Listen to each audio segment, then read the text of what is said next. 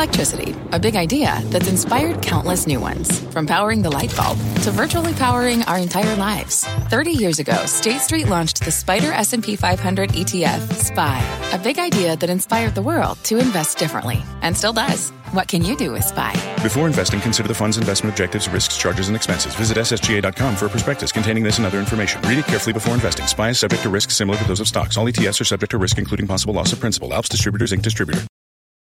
Homes.com knows that when it comes to home shopping, it's never just about the house or condo. It's about the home. And what makes a home is more than just the house or property. It's the location and neighborhood. If you have kids, it's also schools, nearby parks, and transportation options. That's why Homes.com goes above and beyond to bring home shoppers the in-depth information they need to find the right home. And when I say in-depth, I'm talking deep. Each listing features comprehensive information about the neighborhood, complete with a video guide. They also have details about local schools with test scores, state rankings, and student-to-teacher ratio. They even have an agent directory with the sales history of each agent. So when it comes to finding a home, not just a house, this is everything you need to know, all in one place. Homes.com. We've done your homework.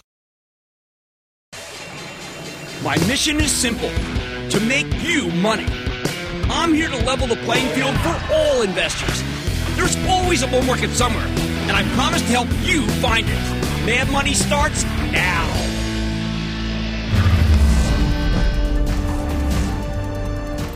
Hey, I'm Cramer. Welcome to Mad Money. Welcome to Cramerica. Other people want to make friends? I'm just trying to save you some money. My job is not just to entertain, but to educate and put all this in context. So call me at 1-800-743-CBC or tweet me at Jim Cramer. People need reasons to buy besides declining prices. And this market just isn't yet giving you any. Yeah, the Dow plunged 614 points. S&P plummeted 1.7%. NASDAQ nosedived 2.19%. Hey, they were all much lower at one point. But I say, so what? You buy stocks because you think they're headed higher, not because they've come down from their highs. You buy stocks when they're too cheap, not really when there's some sort of dip. A dip is not a reason to buy in itself, even as dips have been buying opportunities. I spent the last couple of weeks warning you not to buy stocks here. I told you that we've been hit and will be hit late September every year, 2 decades, big swoon. Yet I think there are lots of people who've forgotten that stocks can still go down and stay down. It's just dawning on them that you can lose big bucks in stocks. Others just got into the market recently, so they've never seen a sell-off happen. They feel betrayed. They want stocks to go back up because it's their right. It's right because they're like vacuum cleaners with warranties or something. How dare they go down? Maybe because I've been doing this for 40 years, I got a different approach. I look for reasons not to buy stocks just because they're down. I'm not attracted to dips. I'm attracted to stocks where we've got good reason to believe they'll be able to bottom and start working their way higher. If I don't see those reasons, then I will not pull the trigger.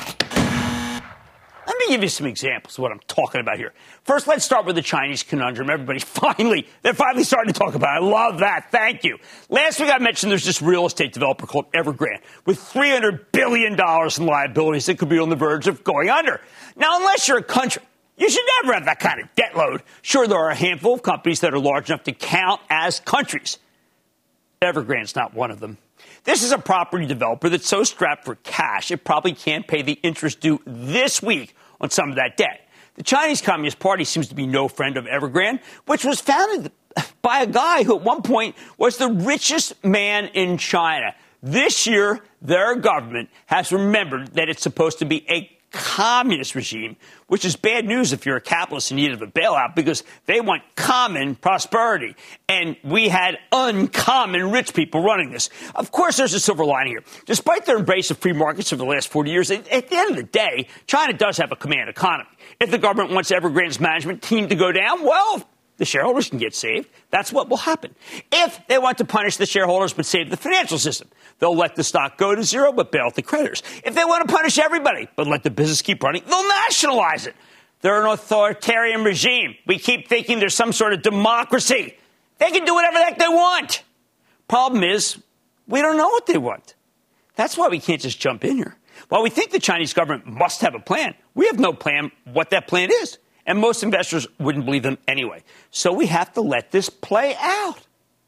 I'm calling it the Chinese conundrum. Second, there's this debt ceiling issue. Now, we've been through a number of these debt ceiling issues, these tussles. They always end up getting resolved. This one will be no different. The worst was 10 years ago when our government got hit with a debt downgrade by the S&P. It was wrong-headed. The market dropped 19%, but it did cause a bottom. However, if you tried to anticipate that down 19% when it would bottom, you got run over by a freight train. 400 cars. Again, I think the debt ceiling will be raised or the White House will find some sort of workaround. But we could be in for a lot more Sturm and Drang before that happens. Third, not long ago, we thought we'd get an infrastructure bill, maybe even another stimulus package. Now everything's gridlocked and we've got no idea what Congress will do. So how can we anticipate anything from Washington? Fourth, COVID cases have peaked. Well, maybe they haven't peaked. Maybe we'll discover a whole new wave after football stadiums are jam-packed with fans. I've got no idea, nor do the professionals, which is why I'm hesitant to turn bullish after today's beatdown. Fifth, the Federal Reserve meets this week, and there's rampant talk about how they'll taper their bond buying program. Aren't you sick of the word taper? If the S&P 500 is down 10% from its highs, and Fed says nothing about tapering, will that send stocks higher? Is the absence of a negative when you don't even know what that negative is positive? No. Six, I spent all of the last 2 weeks warning you that now we're in the seasonally weakest time of the year, and you should either go short or take something off the table. But given that the market pulled back ahead of time, does that mean the weakness is baked in? As painful as today was, you could argue, and I will, that we're still at the beginning of the decline because the calendar is very ugly for the next couple of weeks. The fact that the Dow Jones average has turned negative for the quarter means nothing. It's just a collection of stocks. Collections don't collectively decide to stop going down. The idea that I'm now seeing and hearing panic and negatives is positive, if only because we've been castigated for being too negative for these last 2 weeks. It was impossible to read my mentions column, even more than usual on Twitter, because I was so negative, so negative. Well, sorry. Next, we need fewer IPOs flooding the market with excess supply. Turn off the darn IPO spigot, and corporate buybacks can help digest these shares. But we've got a seemingly endless supply of new stocks. Most of them I don't really want. Most of them you don't want. Most of them stink. And that's putting real pressure on the market. If these insiders got to get out at all costs, what the heck? Why should you buy from them? Makes no sense. The deals in the pipe, they must be canceled to make me more bullish. Finally, you got to consider your fellow shareholders. Often they're your greatest enemy. They know how to buy things, whether it's crypto or tech or cruise lines or meme stocks. And they think their buying has the power to push stocks higher. Magical buying. And diamond hands. And worked for a while. And work anymore. Do we think these meme investors will suddenly start saying, you know what? I got to do the present value of GameStop's business. I mean, maybe we ought to figure out the discounted cash flow of AMC. They never cared about that before. They certainly haven't learned how to do it now. Do you think they have real reasons when they make a case for buying something here? I don't know. Have you ever read what they have to say? They're on a permanent intellectual vacation. Look, I've been adamant. I mean, pound the table adamant that while we can have a temporary short covering rally, and I bet you we get one tomorrow, this market's likely to get hammered here. I don't want you sucked in. It's been done every year for 20 years in this period. Now, others are finally joining in. They're saying, oh, my, maybe it's bad here. Well, you know, the bear. Well, we've been going ourselves. You know what I mean? And they've been saying I'm Yogi, or like the one that's in like the E.B. White. What is that guy? The Panda, whatever his name was. You know that guy. Well, whatever. I'll come up with him during the break. Wait, come on. Will you help me here? What is the one? The guy, Yo, poo! They think I'm poo! Like I'm poo. I've been seeing that on Twitter. He goes, he's poo. I thought it meant something else. Anyway, that alone doesn't give you a reason to buy. I can't honestly turn bullish in this market until you turn bearish, until we come up with some rationale for why the selling is going to stop. Right now, we simply don't have one other than the fact that we're poo. So we sit tight and we wait for something that might compel us to buy a stock because we think it will go higher. For the moment, though, we got nothing to hang our hats on. Remember that thing I did with the hats? If anything, we have a lot of reasons to sell, including tonight's report from Lennar, where the great home builder actually missed guidance. Here's the bottom line. Mindless dip buying has been a fantastic strategy for 15 months, but it's worthless in the face of a serious sell-off, which is what we have now. I've been encouraging you to sell ahead of what's usually the weakest time of the year. I can't turn positive until I find an actual reason to change my mind. For the moment, we're not getting any. So please, you want to be a buyer? Find a reason to buy. Let the pain of late September unfold before you pull the trigger. Otherwise, look, maybe make a couple of smackers, but you're going to get bushwhacked. Pooh needs to speak to Mark in Florida. Pooh! Hi, Jim. It's a pleasure to speak with you. Same. I'm calling about a favorite stock of yours.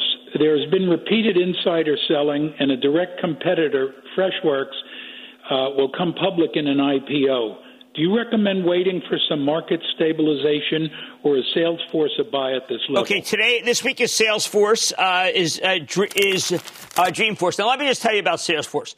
I have liked this stock since $8 over 14 years ago. There have been many periods where it's been right to sell, but there's been far more periods when it's right to buy. I'm not saying it's Apple where I tell you don't even trade it. I am saying you can sell it if you're really nimble and maybe you can buy it back. But that kind of nimble, I can't do. Let's go to Heather in Florida. Heather! Jim, I'm calling you from a small island off the southwest coast of Florida, where golf carts and boats are our main mode of transportation. But for most Americans, it's all about the car. With new car inventory issues and the hot market on used car sales, my stock question, best known as owners of Napa Auto Parts, what's your take on GPC? Well, look, my favorite is not GPC. They have actually some extraneous businesses. My favorite is to own a dealer. And believe it or not, I have to tell you, I like this Lithia Motors. I think they really know what they're doing. I'm going with Lithia. And by the way, I like Ford very much at 12. I really do. Winnie the Pooh likes Ford at 12. That's like Blue Horseshoe likes Anaconda. Let's go to Susan in California. Susan. Hey, love you, Jim. Longtime viewer and brand new AAP member. Yes, thank you, Susan. How can I help? Oh, man, love you. Recently, the Wall Street Journal had two huge front-page stories about Facebook and all the unethical actions they have been involved in the last number of years. As you know, whitelisting, X-checking, which has provided exemptions from the rich, even notorious people, from the same rules we have. And also, they have done a terrible job, I feel, as covering up the inequities in their algorithms, which also affect how they view things like the COVID, the radical crap that goes on with COVID, et cetera. And then finally, there's Instagram. So Mark Zuckerberg talks in front of Congress, and according to reports from his own in-house people, he is hiding the truth. What's your take on all this? And Congress, which hasn't acted properly for years. Look, I think that they've had ethical issues. I think that they've grown so fast that I understand that. Do I think that Mr. Zuckerberg is an ethical person? I think he's doing his best. I like what they're doing for small business. I'm not going to jump all over them now. Too many people have actually used them to create new businesses. I just hope that they continue to try to reform and be better at what they do. And that will make people realize that they're not terrible people. All right? I don't believe they are. Now, I've been encouraging you to sell ahead of what I've said for the last 20 years has been a bad period. Now, suddenly, I'm starting to hear, hey, Jim, I think it's bad. Well, you know what? When I hear people telling me it's bad after I've been telling them it's bad for a couple of weeks, well, I say let the rest of the pain unfold, but don't give up. We're looking for opportunity soon. Mad Money tonight. Airbnb, speaking of opportunity, is continuing to gain share in the travel market. It's got some very interesting news on our show. The exclusive's coming up with the CEO. His first in-person interview since the start of the pandemic. Then Chinese real estate developer Evergrande, it's too early to buy that one, is at risk of collapsing. So how did it happen? What does it mean for you? I'm breaking it down. And the beauty health company has soared since coming public via SPAC earlier this year. But with the market selling off, could the company focus on helping your face, doing a bow face on Wall Street, or are your pimples from those darn masks a godsend? I'm getting the latest from the CEO. Stay with Cramer. Don't miss a second of Mad Money. Follow @JimCramer on Twitter. Have a question? Tweet Cramer. #MadTweets. Send Jim an email to madmoney@cnbc.com or give us a call at 1-800-743-CNBC. Miss something? Head to madmoney.cnbc.com. Fact. Running a business is not getting easier on your wallet. With higher expenses on materials, employees, distribution, and borrowing, everything costs more. Also a fact. Smart businesses are reducing costs and headaches by graduating to NetSuite by Oracle. NetSuite is the #1 cloud financial system, bringing accounting, financial management, inventory, and HR into one platform and one source of truth. With NetSuite, you reduce IT costs because NetSuite lives in the cloud with no hardware required, accessed from anywhere. You can cut the cost of maintaining multiple systems because you've got one unified business management suite. You improve efficiency by bringing all your major business processes into one platform, slashing manual tasks and errors. Over 37,000 companies have already made the move. See how you'll profit with NetSuite, and then you can think of all the ways you could be spending the money you save. Company retreat in Malibu, anyone? By popular demand, NetSuite is offering a one-of-a-kind flexible financing program for a few more weeks. Head to netsuite.com to start saving. When you're hiring, the best way to search for a candidate isn't to search at all. Don't search, match with Indeed. Indeed is your matching and hiring platform with over 350 million global monthly visitors, according to Indeed data, and a matching engine that helps you find quality candidates fast. Use Indeed for scheduling, screening, and messaging to connect with candidates faster. Plus, 93% of employers agree Indeed delivers the highest quality matches compared to other job sites, according to a recent Indeed survey. Leveraging over 140 million qualifications and preferences every day, Indeed's matching engine is constantly learning from your preferences. Join more than 3.5 million businesses worldwide that use Indeed. Listeners of this show will get a $75 sponsored job credit to get your jobs more visibility at Indeed.com/madmoney. Just go to Indeed.com/madmoney right now and support this show by saying you heard about Indeed on this podcast. Indeed.com/madmoney. Terms and conditions apply. Need to hire? You need Indeed.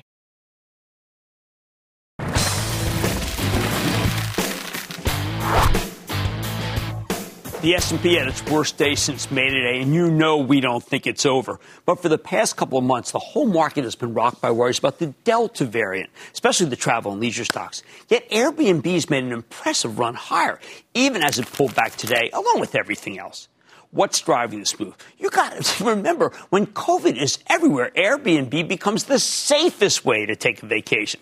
Plus, later this week, the company's presenting at the Skift Global Forum. That's a travel conference where they'll make the case that we're in the middle of a travel revolution, a significant change in the way people move around. But do not take it from me. Earlier today, we had the privilege to catch up with Brian Chesky, the co-founder, chairman, and CEO of Airbnb, who came by our headquarters in Englewood Cliffs, New Jersey, to make his case directly to Cramerica. Take a listen. Brian, Airbnb has created a travel revolution, and this number tells me that's the case. Yes. Yeah, so we started just 14 years ago, and when we started Airbnb, I remember the first person I told the idea about, he said, Brian, I hope that's not the only idea you're working on. Well, today, 14 years later, we just hit 1 billion guest arrivals on Airbnb. Imagine Airbnb being used 1 billion times. That's what's happened. Well, this is incredible from two sides. It's not just the fact that you created an amazing industry, but you've also created wealth and empowerment for people who didn't have it. Yeah, I mean, like, just to give you an example, since we started the company, women on Airbnb who are hosts, they're 55% of hosts are women, they've earned $70 billion through Airbnb. And the top professions of hosts are healthcare workers and teachers. So these are mostly everyday people, and this is like really important economic money for them. Now, I think what got some people worried was their belief that when you laid off people, and you had to lay off people, and I know because I spoke with you how heartfelt and difficult that was, that it was over for Airbnb. It turned out to be the absolute bottom, and it was time to buy Airbnb. I mean, a lot of people were asking, will Airbnb exist? And not only do we exist, it was just the beginning. It was really just the beginning, because what we've learned over these last 18 months is that our model is really adaptable. We're in a fast-changing world. This is one of the most disruptive times since World War II, where we have nearly every type of space in every community in the world at nearly every price point. And so we can adapt to however the travel patterns change. And the thing that's really interesting is we're also really innovative. We've done over 100 upgrades to our service just in the first 6 months of this year. So travel's changing. I think it's going to look nothing like it did in the past. Now, one of the things that I find interesting, I mean, look, if we are all creatures of what we hear, no. Totally. My daughter goes to Madrid. It's locked down. So what does she do on vacation? She goes to a different Airbnb place every weekend. Yeah. This is not unusual. No, I mean, I think what's happening now is a world of Zoom means a world where we don't all have to be in the office 5 days a week. Right. That's a world where we can be more flexible, where we can travel and go more places nearly any time. And what that meant is this past Q2, half of our business by nights booked was longer than a week. And a fifth of our business was a monthly stays, which is not even travel. So this is just a total revolution in how people are traveling. Now, we also used to think it was a shot in the dark. Now we've got enough to be able to know whether we'd like the place. Yeah, exactly. I mean, the whole thing works on a reputation system. Right. And when a guest stays with the host, they leave a review. And also, another number we hit, guests have left 500 million reviews on Airbnb properties. 500 million. And these are reviews that you can only leave after you make a reservation and you pay through the platform. We are not done with COVID, unfortunately. No. It's still raging. Many of us fear getting in an elevator. Others fear a communal setting. Can't keep it clean. Airbnb became the de facto healthy choice. Yeah, I mean, it was privacy for a lot of people. A lot of people, they couldn't get on airplanes. They couldn't cross borders. They weren't traveling for business, but they could travel nearby. So they got in a car and they said, I'm stuck in the house. I want to work somewhere else. I want to see my friends. So they get another house. And Airbnb became the way for them to do that. And that's what's happened. And that's, I think, explained some of these milestones. Right. So go back to the fact that when you're trying to figure out, let's say you have some space. Yeah. What do? Do you call Airbnb? I want people to know about this because if it's $1 billion, it could be $2 billion. Yeah, well, I mean, we have 4 million hosts, people who rent their homes on Airbnb. And they're on at all times. And they're on as we speak right now, 4 million. They have nearly about 6 million homes in nearly every community in the world. We're in about 100,000 communities. So wherever you live, I bet you there's an Airbnb. If you want a list, all you do is go to the Airbnb app or .com, and it's 10 really simple steps. We just guide you through the steps, and if you need help, we can match you to another host to help you through the process. Now, it takes 10, 20 minutes. Now, hotels have gone up in price. I don't know why that is, maybe because they're struggling. I never saw a single hotel room go down in price. Yeah. But Airbnb, how do you size up the economics, say, for two families versus, say, going to a typical hotel that is in a city? Well, I mean, compared to a hotel room where maybe for a certain cost, your whole family's in one room with one bed, or they have to get 2 hotel rooms. Right. On Airbnb, you can get a whole home. That home has multiple bedrooms, 2 or 3 bedrooms. It has a kitchen. It's got a backyard, maybe a barbecue. It may have a pool. It's in a neighborhood with a local grocery store you can patron. There's a host to welcome you to the community. So typically, you'll get a lot more for your money. I think that's explained some of the experience at Airbnb, or like the way you tell me your daughter. Like, sure. A lot of people travel on Airbnb that couldn't afford to travel otherwise. I mean, I started this company when I was 26. I couldn't afford to stay in a hotel, so it really has opened up for people who can't afford to travel, a new way to travel, and people who can afford hotels are, I think, also realizing they can have. I mean, people love homes. That's why they live in them. Yes, they do. So we provide that over the world now, obviously. I can be negative like everybody else today, but I've been negative. Now, let me ask you something. Is it possible that this incredible company that you created can get to $2 billion a lot faster than it got to $1 billion? Well, the one thing we know about compound growth is that the next $2 billion will absolutely happen a lot faster than the first $1 billion. I think the word is getting out. Airbnb is now in a noun and a verb used all over the world. When we started Airbnb, it was really like an alternative way to travel. Right. Now, it's for many people, it's not the alternative. It's the default. It's the way people come, and they're not really going back. So I think, yes, we'll get there a lot faster. Well, I am proud to say that we saw you very early on. I love this idea. Yeah. I have loved it since. I've been a happy user, both sides, seller and buyer, like many other people watching. I got one more for you. Congratulations. Oh, thank you Brian very much. Chesky. Thank you. Thank you very much. You started it all. Thank you, Tim. Coming up, what does a Chinese real estate calamity have to do with your portfolio? Cramer connects the dots next. The spirit of performance defines Acura, and now it's electric. Introducing the all-electric ZDX, Acura's most powerful SUV yet. While what powers their cars may change, the energy that makes Acura never will. Crafted using the same formula that brought them electrified supercars and multiple IMSA championships, the ZDX has track-tested performance that packs an energy all its own. With a premium Bang & Olufsen sound system and up to 313-mile range on a single charge, and a Type S variant with an estimated 500 horsepower, the ZDX is everything they said electric could never be. It was built with the driver in mind, just like Acura's been doing since the beginning. We could talk all day, but the only way to experience this electric performance is to drive it yourself. Unlock the energy and order yours at Acura.com. Take your business further with the smart and flexible American Express Business Gold Card. It's packed with benefits to help unlock more value from your business purchases. That's the powerful backing of American Express. Learn more at americanexpress.com/business gold card.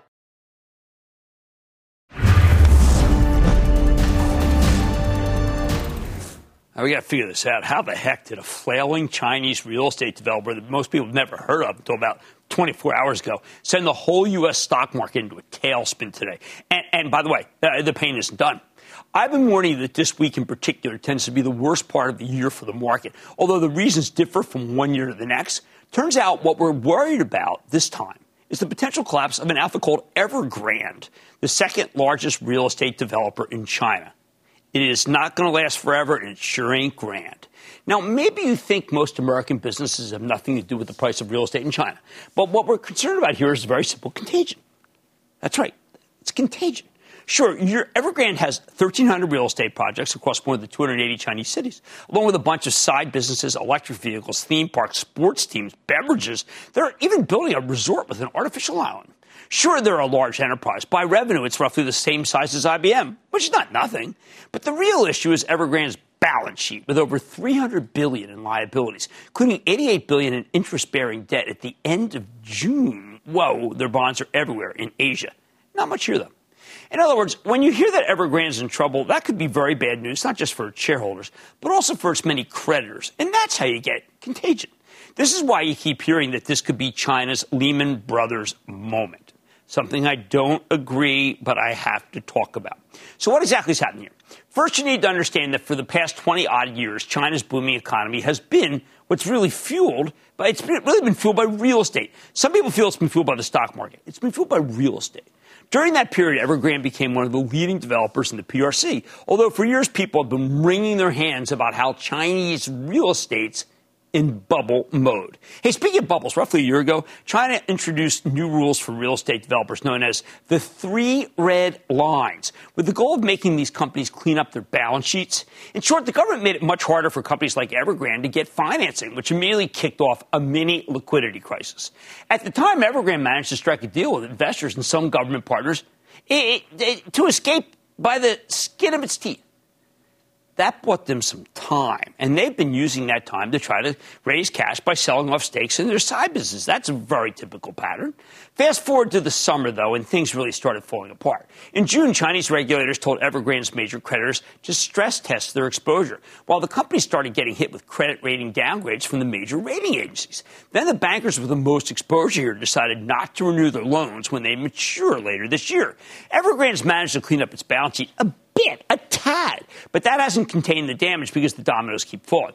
By late July, one city halted sales in some of its residential projects, while many banks stopped providing mortgages to buyers of Evergrande's unfinished projects. This is also when we started hearing that the company wasn't paying its bills.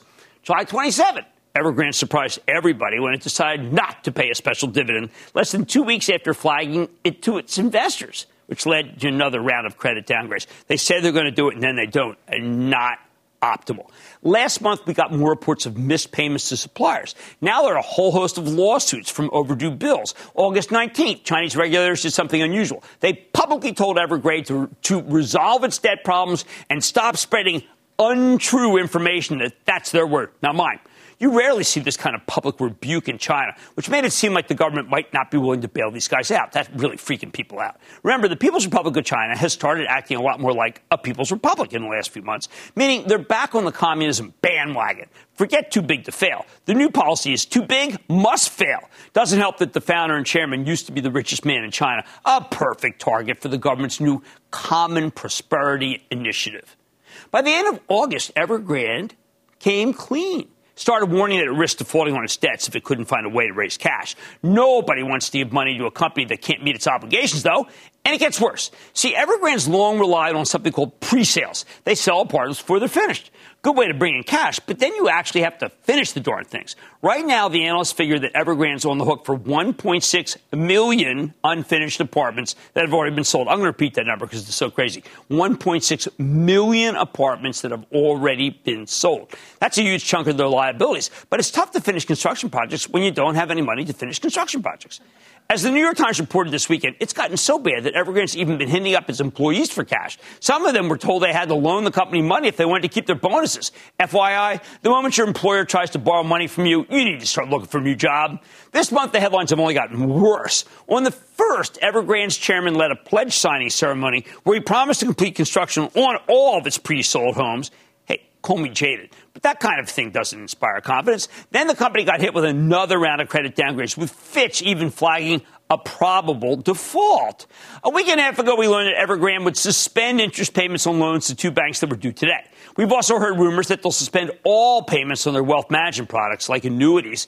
Oh, man. And though the chairman has promised to repay investors who held those products, this past weekend it offered to do so with discounted properties, like apartments, retail locations.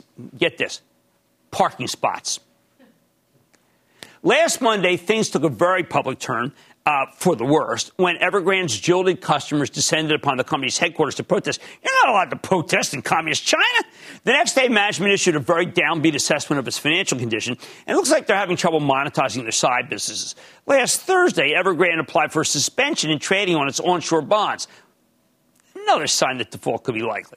I think the only way out of this is a government bailout. But the same day, the editor-in-chief of Global Times, by the way, that's not like the New York Times, that's called a state-backed newspaper, said that Evergrande shouldn't expect a bailout just because they think they're too big to fail. Remember my thing, big fail. Meanwhile, Evergrande's stock has been obliterated, and that pain is spreading to the rest of the Chinese real estate industry, to the Chinese financial sector, and to foreign banks with lots of China exposure. That tends not to be U.S. banks, just so you know. What does it mean? Evergrande is definitely a systemic risk for China, but I don't think that will do much damage here. However, there are certainly some sectors that will get hit. If Chinese real estate collapses, that's bad news for the metals and mining complex. And witness the breakdown in Freeport-McMoRan, that's a giant copper company. Plus, if this causes a full-on recession in China, then U.S. businesses with lots of Chinese exposure could get hit. There, you're thinking about a Starbucks, Estee Lauder, a Nike, Caterpillar. Look, Tesla, even Apple. Don't flit in and out of it. It's not going to work, okay? I'm not worried about the U.S. banks. They've been pretty much shut out of the Chinese market anyway. We used to think that was a problem. Maybe they dodged a bullet. Cryptocurrencies also could collapse more than they have. And I've got more on that later, so you want to stay with me. But the bottom line, I don't think the Evergrande fiasco will do serious damage to the U.S. economy, even as there are some groups that could get hit. But it does give investors a great excuse to do some selling, and they're taking it. My view, just sit this one out, please. Then you can buy stocks with zero China connection at better prices and not have to worry about a place that you had never heard of until today called Evergrande. Paul in Texas. Paul. Booyah, Jim. Booyah, Paul. I've been looking at casino stocks, and with the virus going on, a lot of them cut or suspended their dividends, and then reopening the Delta in China now. So I started looking at MGP, MGM Growth Properties, which is paying a little over 5% dividend, and they never cut it during all this time. So I'm wondering, with all the uncertainty going on right now, would that be a place to invest in casino stocks? I think you deserve a higher yield than just 5% for that level of risk. So I'm going to say no to that one, Paul. Let's go to Matt in Maryland. Matt. First time, long time, Jim. Thanks for all you do for the average investor. Thank you. Yes, well, I wanted a real estate play for diversification. I've got my dividends reinvested and my cost basis out, and I'm on house money now. So the ticker symbol CUBE, is it smart to stay in CubeSmart? Yeah, that's real good. That is the kind of stock I like. I know it looks like it's coming down, but yeah, you got a good one. It's got good growth, decent yield, and good management. All right, look, I don't think Evergrande actually poses serious risk to the U.S. economy, systemic risk, but it does give investors a terrific excuse to sell. I want you to sit it out for a couple of weeks, right? You might be able to find something beforehand, but you got to wait until we stop. We just heard, a lot of people just heard of Evergrande. Let's make it so everybody knows Evergrande, and then we got a good reason to start thinking about some buying. All right, much more Mad Money ahead, including my exclusive with the Beauty Health Company. How is the company behind the HydraFacial continuing to innovate in a growing space? I'm going to talk to the CEO. Then younger investors are still embracing cryptocurrencies, but could there be some looming threats to look out for? I'll reveal what I'm seeing and if it's time to cash in on some of your profits. Hint, yes. And all your calls, rapid fire types is in the lightning round, so stay with Cramer.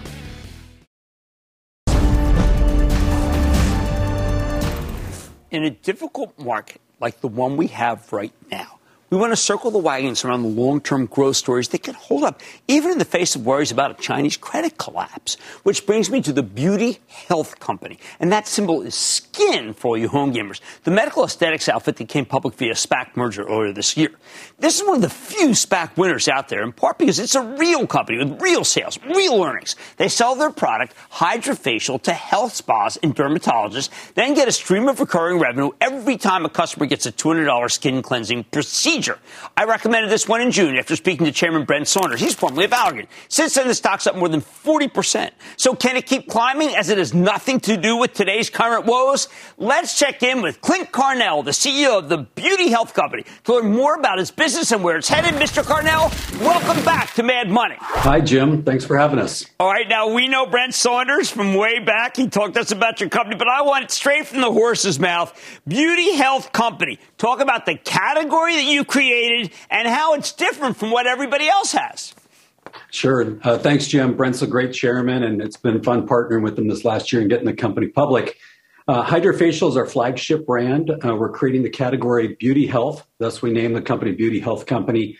And it's real simple. 3 steps, 30 minutes to the best skin of your life. Now, there are people on my staff who use it. I didn't even know about it. How did the word get out, and how can the word keep spreading, including internationally? Yeah, Jim, there's a lot of people on this planet, and they all have skin. HydraFacial is the best thing for good, healthy skin. People ask who our competition is. We're really creating the category, defining the playing field. And so for us, consumer awareness is our competition.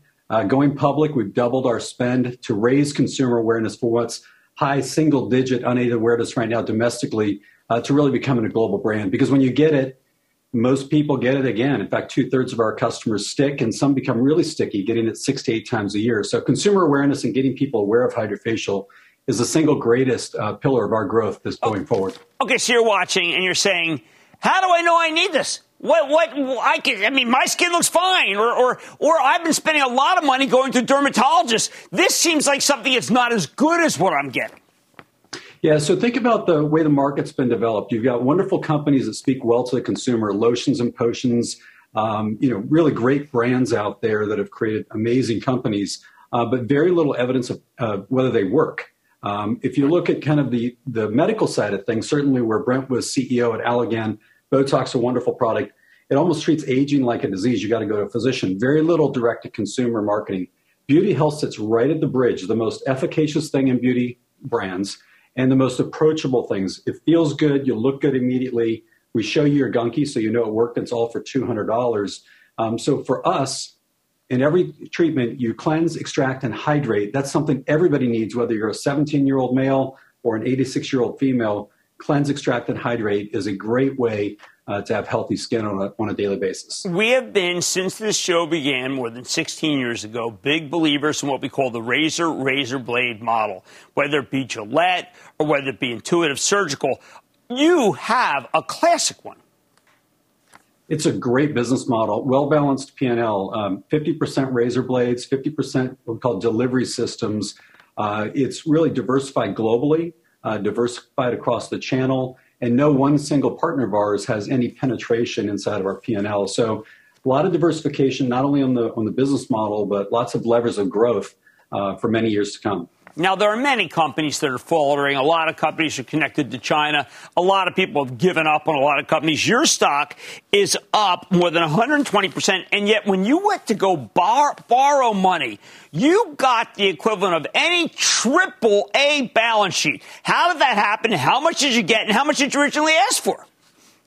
Yeah, so one is having Brent as my partner. The public markets really like him and are aware of his deal making. The stock has performed well. I think we picked up great analyst coverage. We've got wonderful blue chip long investors. We asked them, if we were to go out for fundraising, what type of vehicles would you like to see, given we were relatively new as a public company? And the convertible markets looked like the right vehicle. We're so pleased about the way we landed it last week. And it felt like current investors, new investors, and the company all landed this in a really good place, giving us a great balance sheet. We started with a smaller raise in mind. We ended up with $750 million. As we get towards the end of October and everything clears, probably somewhere around $1 billion in dry powder. which will support our M&A activities, which we've been very clear since going public was going to be the fourth pillar of growth for this company. Well, look, I have been an open critic of SPACs, but I am not a critic of what you have accomplished because this is a remarkable company that does well in thick and thin. I want to thank Clint Carnell, CEO of the Beauty Health Company. Easy to remember, symbol SKIN. Thank you, sir, for being on Mad Money. Thanks, Jim. Look, we can wring our hands. We can say there's nothing good. But you know what I said at the top of the show? Or we can look for companies that have nothing to do with today's problems. Companies like Skin. Mad Money's back after the break. Coming up, a storm is coming. So give us a call. Cramer's got the answers to all your burning questions. The lightning round is next.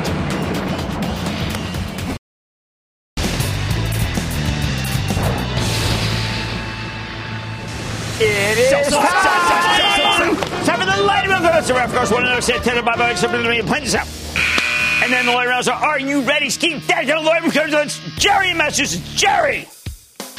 Hi, Jim. Jerry, how are you? Great. Hey, I love your show, and I have a few of your books. Oh, thank you. I like a stock that has good earnings growth and a low PEG ratio, but it hasn't been rewarded with a higher stock price, and I'm wondering why. The stock is MCFT, Mastercraft Boat Holdings. Well, I think that it's hostage by a belief that industry was a industry that was great during COVID, and as COVID winds down, people are going to not buy boats. I disagree. I agree with you, and I like Brunswick, BC. David in Michigan. David. Booyah, Cramer. Booyah, David. Can I say your staff is amazing? Oh, my God. They make me look good every single day, especially captained by Regina Gilligan, our executive producer. What's up? Well, my question is about Nokia, NOK. I am warming up to Nokia. That'll be the first time since 1998. I'm not kidding. I think they're doing some things right. I'm waiting for the stock to come down, and it is there. Let's keep it close and do work. Nathan in Pennsylvania. Nathan.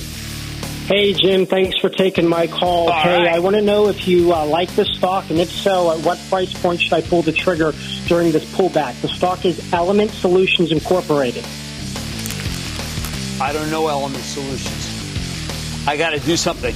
Even with their incorporation, I have to do something. Jim in California. Jim!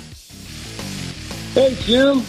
Should I add more SoFi technology to my position? We're not adding anything here right now. We're going to wait to see the denouement, what's going on in China, but I think that around 13, you probably do want to pull the trigger. Let's go to Betsy in California. Betsy! Hey, Jim, I feel like Dorothy today. You know, there's no place like home. I don't see anybody asking Mike Jackson could they please give back his Horatio Alger Award? You know, I'm not looking for a reason to buy today, Jim. I agree with you. Right. Boy, this is a really good reason. It is. It's a great company. Sell. AutoNation is a great company. Anything used is a great company. I like Lithia, too. I've got to tell you, I think that this is their time, and as long as there's a chip shortage, it works. Let's go to Manuel in Illinois. Manuel.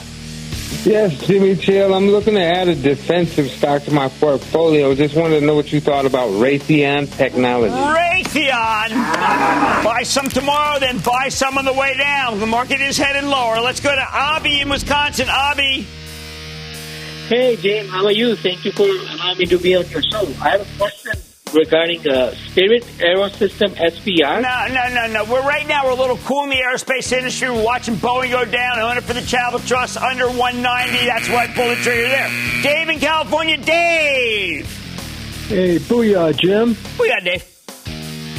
Listen, I've been looking at this. It's kind of in my speculative basket, but there's a company called Workhorse. No. We got enough problems on Ford Motor, which is the king of pickups. And that, ladies and gentlemen, is the conclusion of the Lightning Round. The Lightning Round is sponsored by TD Ameritrade. Coming up, is China on the verge of a Lehman Brothers moment? Cramer weighs in on a crisis that could be coming to your doorstep. Next.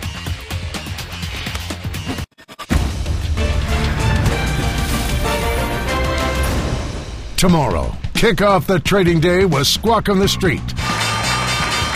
Live from Post 9 at the NYSE. He's a level-headed guy. Let's get him on. Well, no, you have to book them. Oh, you do? You can't just, like, you can't just say, you can't shout, try to find them at lunch. I've never Central actually. Park West, South. I don't know him. He's a nice guy, man. It all starts at 9 a.m. Eastern. We are trying to make sense of things for you here tonight in the face of this incredibly difficult but panicky tape. I like to buy hysteria, not sell it. I like to buy panic, not sell it. We don't advocate panic because it's not a strategy. There are two kinds of companies in the blast zone. The ones that are at risk and the ones that are really at risk. What bounces best? That's what you must be thinking about at this point. What a day. We have your back and we'll get through this together. Don't panic. Stick with Cramer. And let's get through it together. Cramer, you are super. You are awesome. I'm a first-time investor. Thank you for inspiring me to get in the game. Your show is the best. I am so glad you're on TV. I want you to know that you have transformed me. Thank you, Cramer.